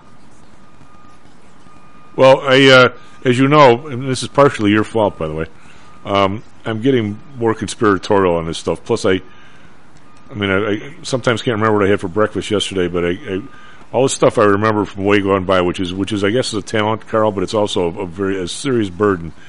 When you just brought this up, I wonder, were you in Chicago in the Dean milk fiasco? I don't think so, but I remember hearing about it. I mean, Maddie, you would have been probably way too young, but there was all kinds of, there were big dairies, right? And they were all kind of, some of them were concentrating at the time. And I think Jewel owned this place out in Hillside. It was this huge dairy, and I think it was Dean's. And everybody, Jewel and other people sold Dean's milk, and it was a big competitor to whoever. Right. And all of a sudden, they decided that there was some milk coming out of there. Something was toxic about it, right? I don't think it was botulism, but it was something that, and they shut the place down. And everybody else got their foothold in all the places that was selling Dean's milk. And I think after like 6 months of trying, Carl, I don't think they ever found anything in that plant that remotely said that there was anything wrong with the plant, and I don't think they ever opened again. Well, but this is, that's one of the things that I find most interesting about this whole deal with Abbott and, and the formula plant is that they found contamination in non-product areas, okay? So the office, right, the front office. There was no contamination, according to the company. Of course, who knows who's telling the truth when something like this happens. Because, lawsuits are flying all over the place when you've got dead kids. So, but the claim is that there has been no contamination found in any of the samples. That they went through all the stuff that they had. They voluntarily recalled a whole bunch of stuff. But they went through and they sampled everything, plus all the stuff that they hold back on a normal basis for that specific purpose to be able to do post-sale testing. And they found no contamination in any of the products that they produce at all.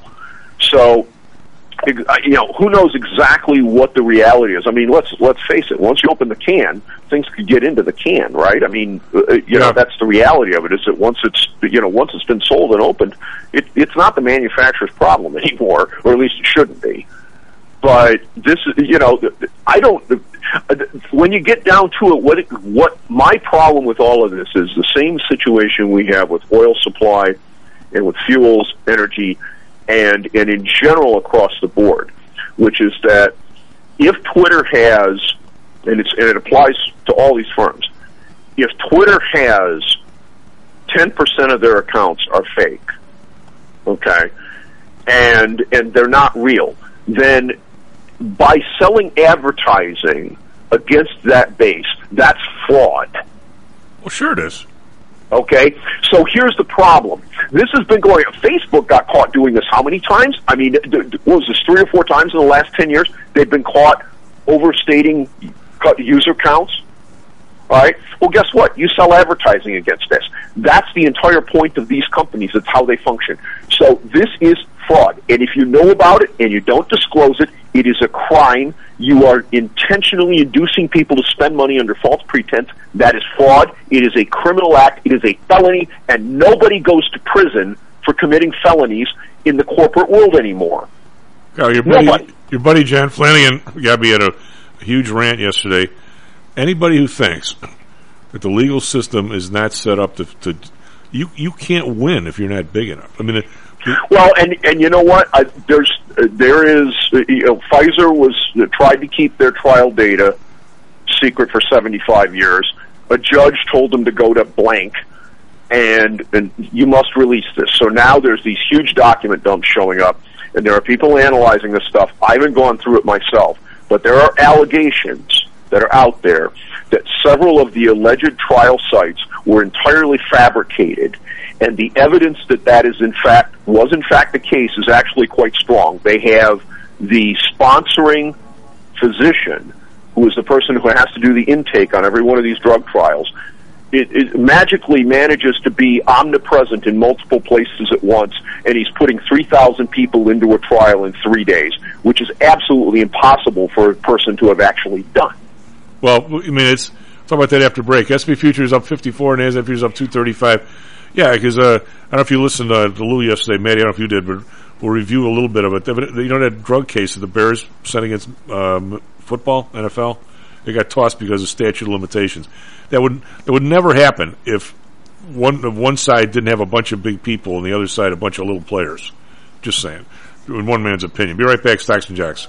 How much confidence do you have that your investments will make you wealthy? Do you truly know the odds? Welcome to Luckbox, the control freak's guide to life, money, and probability. Luckbox shows you how to factor in the likelihood of success before you commit to an investment or any other life decision. Your brain is smarter than your gut, and that's why you owe it to yourself to read Luckbox. We've made it easy because Luckbox is free for 1 year at luckboxmagazine.com/jocks. Each new issue dives deep into the current investing climate, separates the signal from the noise with timely, actionable trading ideas, and equips you with savvy investing tactics you don't already know, all while exploring how to live your best life through music, spirits, food, sports, travel, fitness, and a whole lot more. Luckbox is the essential magazine for proactive investors who are hell-bent on controlling their financial futures. It's for overachievers and alpha types who don't buy into Wall Street's investment gurus. It's for mavericks who believe in life, luxury, and the pursuit of happiness. It's for you. Smart investors don't bet on possibilities, they play the probabilities. Luckbox is $7.99 on newsstands, but you can subscribe for 10 free digital issues at luckboxmagazine.com/jocks. Don't rely on luck. Get Luckbox at luckboxmagazine.com/jocks. Hello, this is Tom Howell, the Chief.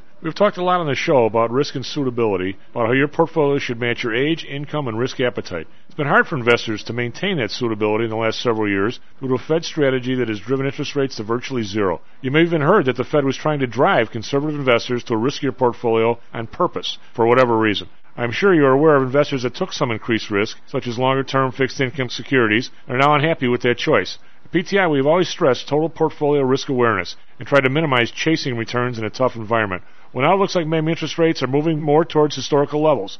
Everyone needs to be aware of what that continued movement might do to your portfolio, both good and bad. We also have a stock market that seems to have stalled, at least for the short term. I think it's time for everyone to take a serious look at their goals, their risks, and their portfolios. Do they match? If not, we can help. We have a Signature Protected Index program. We have ways to hedge against interest risk. We can make that portfolio right for you again. Go to PTIsecurities.com or call us right now. The market can change very rapidly. That's PTIsecurities.com. Hi, I'm Audrey Johnson, an owner of HomeSource Realty and a frequent contributor to Stocks and Jocks. If you're nervous about the stock market and considering diversification, or are looking for a rate of return way better than your banks, consider adding rental properties to your portfolio. Whether it's a condo, single family, or multi-unit building, I can help you select a property that meets your financial needs. Call or text me at 708-349-3456. That's 708-349-3456. Or visit my website at myhomesourcerealty.com. That's myhomesourcerealty.com. Stocks, jocks, stocks and jocks. You are out of control. Right here, right now, right here, right now, right now.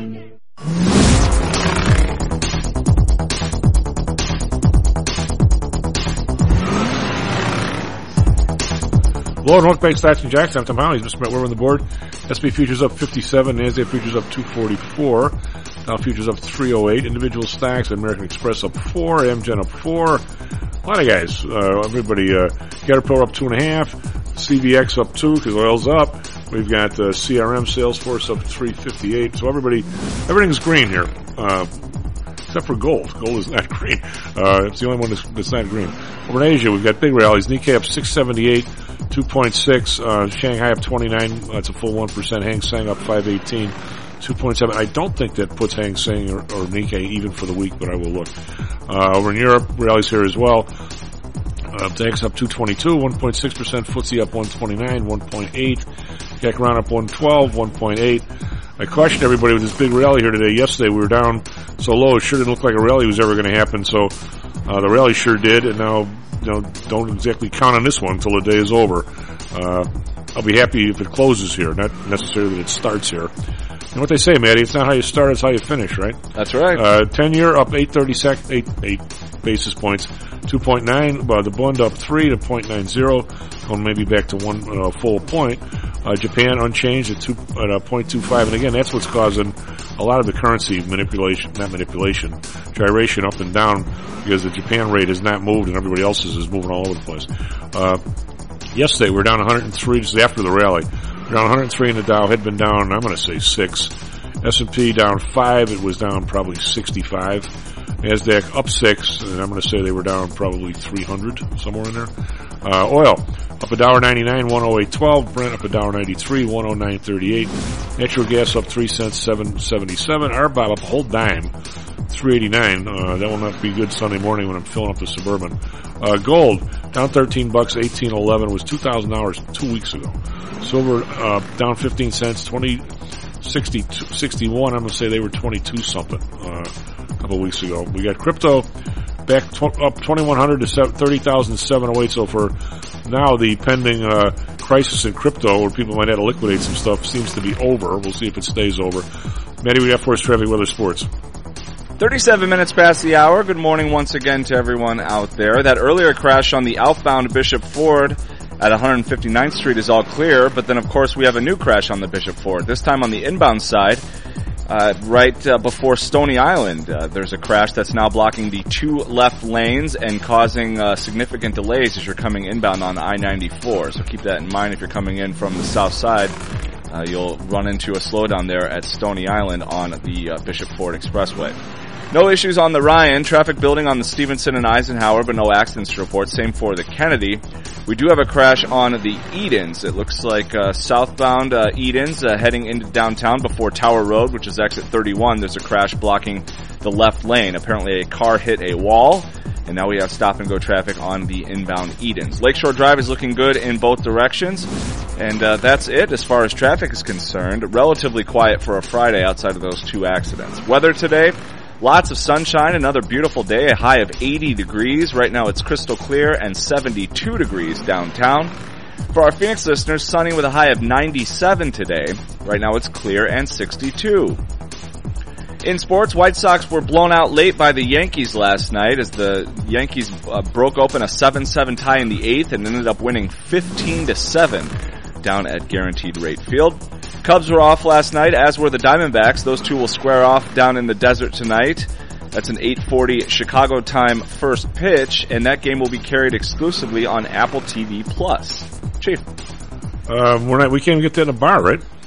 Well, if a bar has a subscription, you can. $4.99 a month, as far as I know. They're losing me. This is like when the White Sox went on cable when the city wasn't wired. Well, this isn't a team thing. This is an MLB thing. So it's every week they have 2 Apple TV Plus games. So every team gets featured on it. The White Sox were on it last Friday. Cubs are on it for the first time this Friday. And Apple paid a bunch of money to Major League Baseball and said we're going to get 20 games or whatever it is, 50 games, exclusively on our channel to try to get more subscribers. And MLB probably said, "Great, we'll take the money," and that's it. So it's a Friday night thing, exclusive, similar to what NFL did with Yahoo and with Amazon. I'm thinking the NFL is doing better than any of these other leagues, and they're the ones that are still on free TV. That's true. But they do have the exclusive thing with Amazon that they've been doing, and Yahoo, where they'll do a random game here, and that's what MLB's trying to do. And Apple's willing to pay for it if they can get a handful of subscribers to get it for $4.99 a month, and then maybe like some of the other shows on there, then it's worth it for them too. Well, they keep farting around with the first four Thursday night games, and then they always come back to that didn't work, right? Yeah.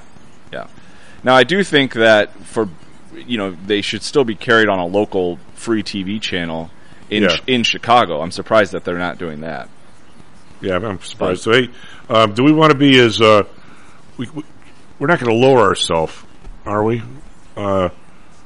Since it's the first warm weekend, do you have over under on the shootings in Chicago? We don't want to go. Oh, come on now, go. You guys. Well, you live there. I still follow this. You know about Hey Jackass, right? Oh yeah, I go there every week. Every Monday, I kind of review it on the show. Yeah, I think Chief is the main reason why that site does so well. He's on it so much. Well, I mean, there you go. But May to date, just looking at it here, shot and killed 22 and 111 wounded. Yeah. So week in progress. So 9 of those are this week so far since the 8th. And 53 of the wounded. So, I mean, hey, it's about half, and 9 homicides. I have to, one of the things that I always think is fun is that, shot in the junk is one of their, one of their entries. Well, they got the shot in the assimeter, too. Well, we did hit. Yeah, they got that, they got both, but yeah. We hit 1,000 shootings, I think, yesterday, either yesterday or the day before, so I think it was May 12th. And it was actually a later date this year than last year. So last year we had 1,000 shootings, I think, late April. So I don't know if we're trending in the right direction or not, but it is still very bad compared to what it was, 10 years ago. When I lived in the Chicago area for 13 years and still call it my sentence to some extent, simply because of the, the fun and games with the political environment and everything else there. But I cannot imagine living in that town today. I just there's several things that have changed, Carl, and this is, I don't know, it's not going to be politically correct, but it's the truth. First of all, if I had, whoever does Hey Jackass, if I had him on the show, I would have to say, you're clearly missing the point. On the weekends, from Friday night to Monday morning, they'll list every single shooting, the person's age, the sex, where they died or not, and the address. And then for the rest of the week, they don't do that. Well, it used to be because there weren't very many shootings during the week. Well, now it's to the point where... 9 more. Yeah, so they really need to do that 7 days now, unfortunately. But I don't know, the neighborhoods have changed. If you looked at it 5 years ago, it was pretty much 99% in the hood.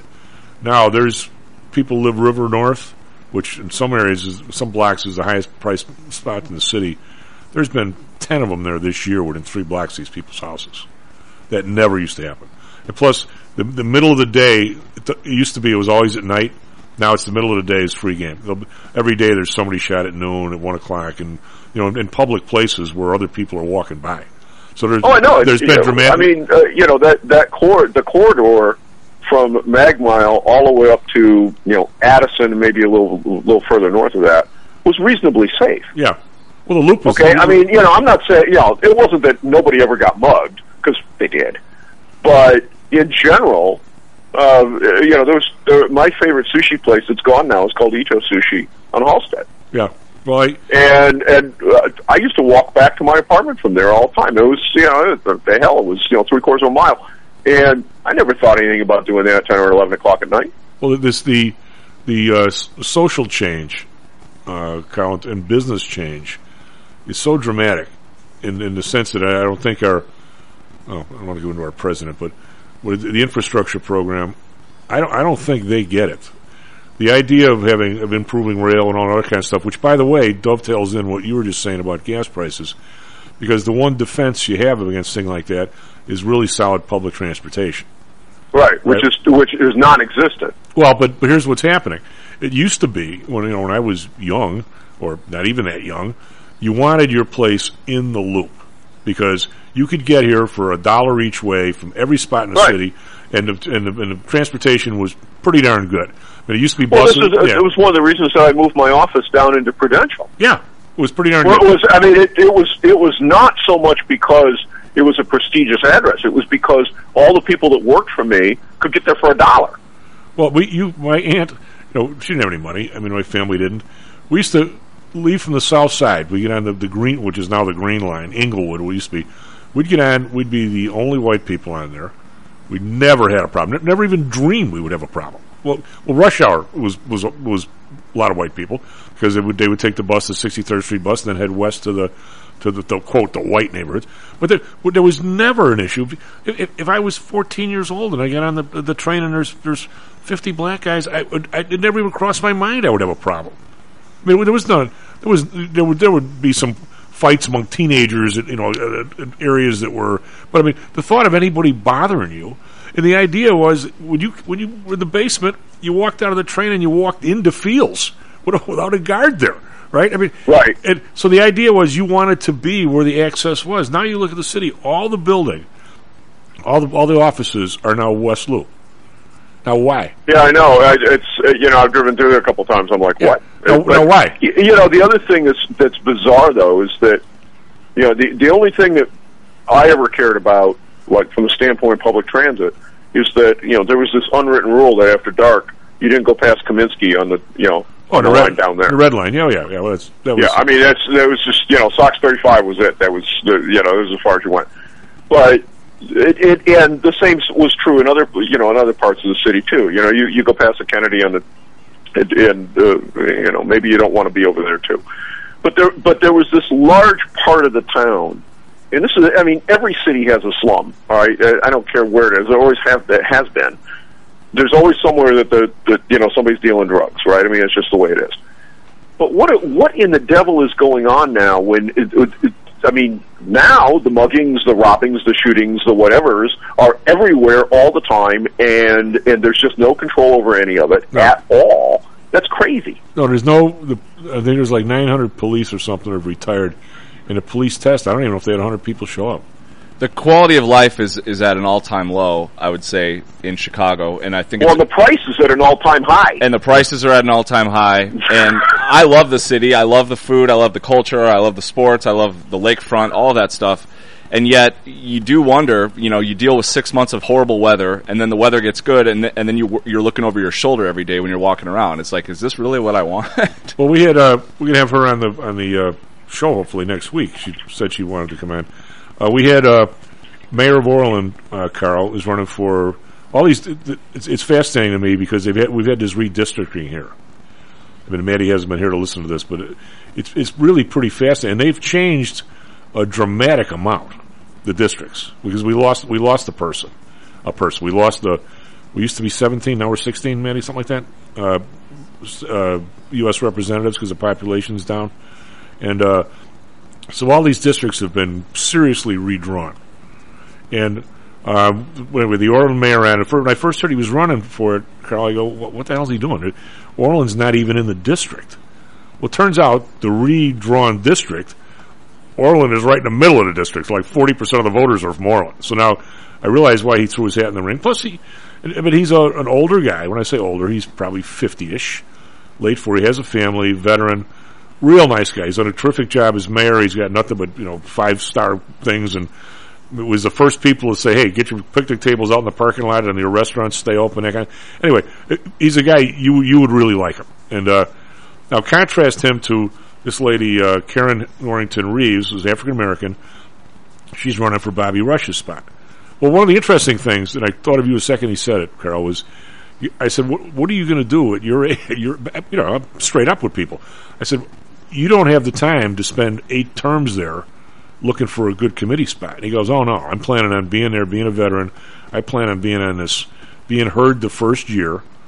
And he goes, "There's like 30 people running that I've called that are on both sides of the aisle. I can talk to the other side just as I can on my side. If we get in, we're not going there to do nothing. We're going there we're not going to sit behind, Nancy Pelosi, whoever it is, and just sit there and give me your vote for the first 4 years." Because I can't do that. I don't have the time.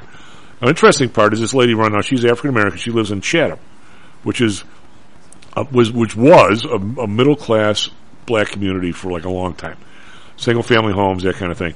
And she's got a 17-year-old, 11-year-old, and she gives this speech. And her background is totally different from Keith, the mayor.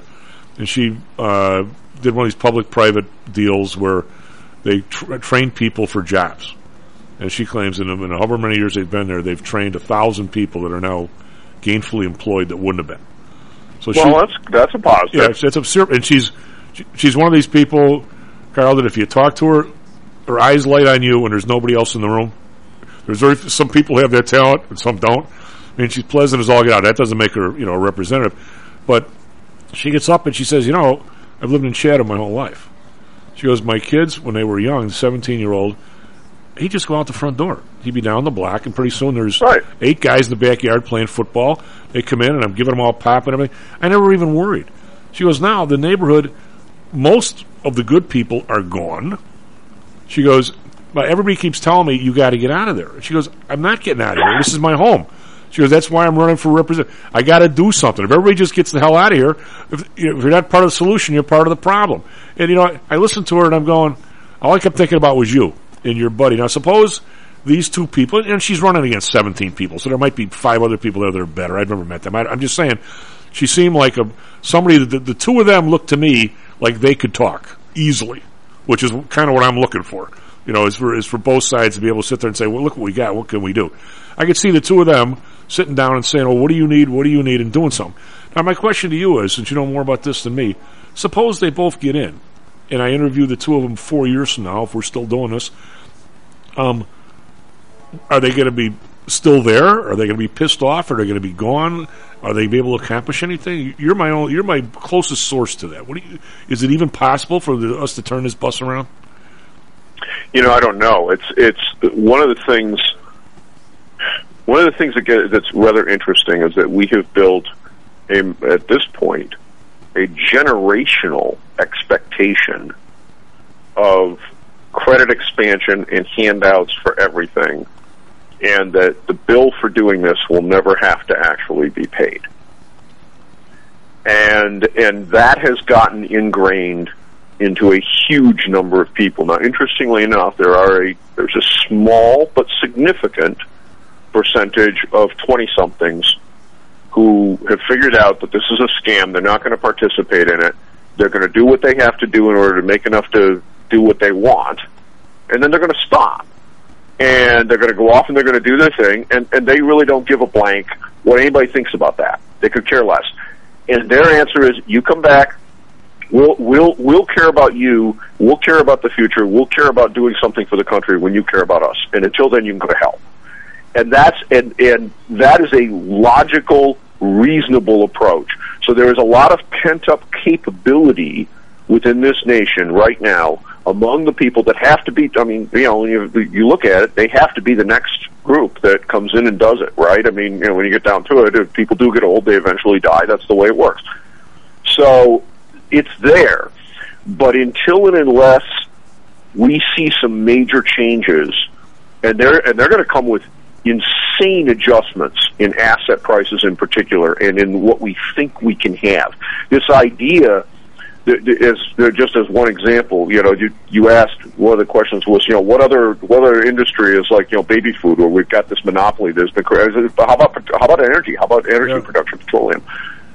if we do not stop with this nonsense about how everything can be green and everything can be beautiful and it's all fine, all of which violates the laws of thermodynamics. You can't get there from here. I don't care whether you want to or not; doesn't matter. Maybe when the Enterprise, we are going to have terrible problems in Star Trek.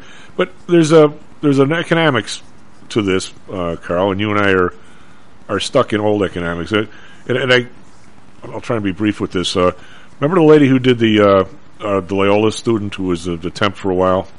Girl Maddie. What's her last name, Maddie? Maddie. I forget, but real nice girl. I don't remember. Start with an H, maybe. Yeah, but she was 5'10", 5'9", pleasant as all get out. One day we're driving in, and she goes, because I pick her up at the train station. I want to get off downtown, and she goes, "Well, my girlfriend went home and she said, well, her dad had the birds and the bees." And I'm sitting there going, "Wait a minute, I'm driving in a 20-year-old. I don't need this story in the car. I mean, this is not appropriate." "Oh no, don't worry about that. We all figured that out." And I go, "Well, thanks." She goes, the lady was an English student, and she's going to be a teacher. So she goes home to Michigan. The old man sits her down at the dining room table, pulls out like a calculator, and says, "By my estimation, if you're a teacher here in Michigan, you'll pay your student loan off at by age 45 and a half." Right.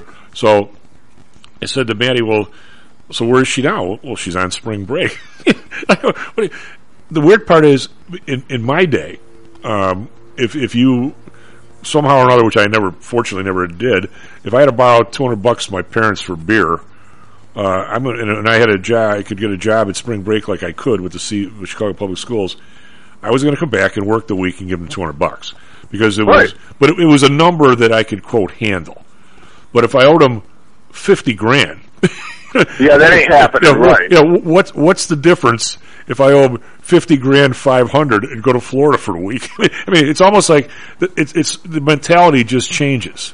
So, but the new economics, which you know this, is that as long as the national debt, now the COVID and everything else, not that we were doing it anyway, if the growth rate every year is 4% for real, which it has never been in a long time, I'm not talking about nominal, for real, and we can get the growth of the national debt to be 3%, if you just get out your calculator and string it out, 25, 30 years from now, we're not in that bad a shape, and we're within striking distance. The problem is, it's so easy to push it off yet another year, that all we do is lose. We further and further behind. Because the discipline just isn't there. Yeah, but this is, but again, this is a mentality that is not just in the government, it's in corporate America. And, and I go back to what I said at the beginning of the show. All you got to do is go onto Fred and pull up non-financial corporate debt, click the max button, and take a look at the shape of that curve. Okay, and that tells you, and everybody always says the same thing, the federal government never pays anything off there, nothing ever. I lived in Northwest Florida for 20 years. When I got there, it was maybe 8 or 9 years after they had built this bridge. It had a toll on it. The promise that was made to the people who lived there when it was built, which was before I lived there, was that this toll is to pay off these bonds. When these bonds are paid off, then the tolls are lifted, and the state's going to maintain the bridge anyway because it's part of the state road system. On a state road on both ends of the bridge. Okay, so, they're going to repave it, whatever. Did they use the verbiage from the Tri-State Tollway? They could use the same. Did they use the wording from the Tri-State Tollway? They could have just probably exactly the same wording, and they got it authorized and passed. Well, you know what? Then a couple of years after I moved there, hey, the tolls start going up. Why the tolls keep going up? Well, and then the next refinancing comes, and they don't just roll the bonds over. Oh no, we've got to do this and we got to do that. All of a sudden, there's 5 times as much debt out on this thing that there was when they originally built it. Yep, well, there's always another lane. Always, Carl, I got we had a couple of minutes. We have 2 minutes, as my producer just confirmed. And I'm on a U.S. debt clock. I know I can skip around with you because you move quick enough. When they were sending out the numbers here, savings per family, when you and I started doing the show, were probably in the $7,000 range, and personal debt per citizen was probably 50. Okay, this is if you average it. Well, with all the the PPI numbers that came out and all that crap, this savings per family number ballooned to $55,000. And you can, yeah, they could bite me. Well, but I'm saying the guys from the bank, who's the goofball? Who's a goofball? The guy who's the head of Bank America. I don't believe. Like, if he told me it was raining, I wouldn't believe him. But he's talking about how all the people have so much money, and there's so much money out there. And by the way, there's no way there's going to be a recession, even though we already have one quarter now. But I'm saying, since last year, the savings per family has dropped precipitously from the 55,000 back down to 13. People have totally burned through whatever. I mean, not the people who got the big chunks of PPI money that, the scavenger company that got the $1 million. They didn't burn through it yet, but regular people have totally burned through this money already. Chief, did you see the consumer credit report that came out the end of last week? Well, it's got to be. I'm sitting there with this personal debt is up to 69,000.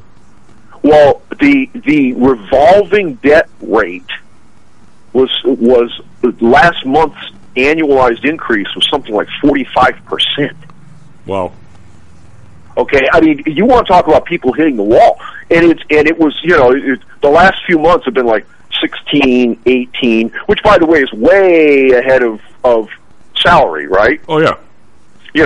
15, 16, 18, 40. I'm like, excuse me? If we have we got a dash car, but if inflation stops today, which it won't, we're a decade away from people catching up. Maybe a decade. And this is going to go on for at least another 12 to 18 months because it's in the PPI. Easy. SP futures up 54, NASDAQ futures up 229. Carl, have a nice weekend. Back on Monday, Stocks and Jocks. You're still here? It's over. Go home.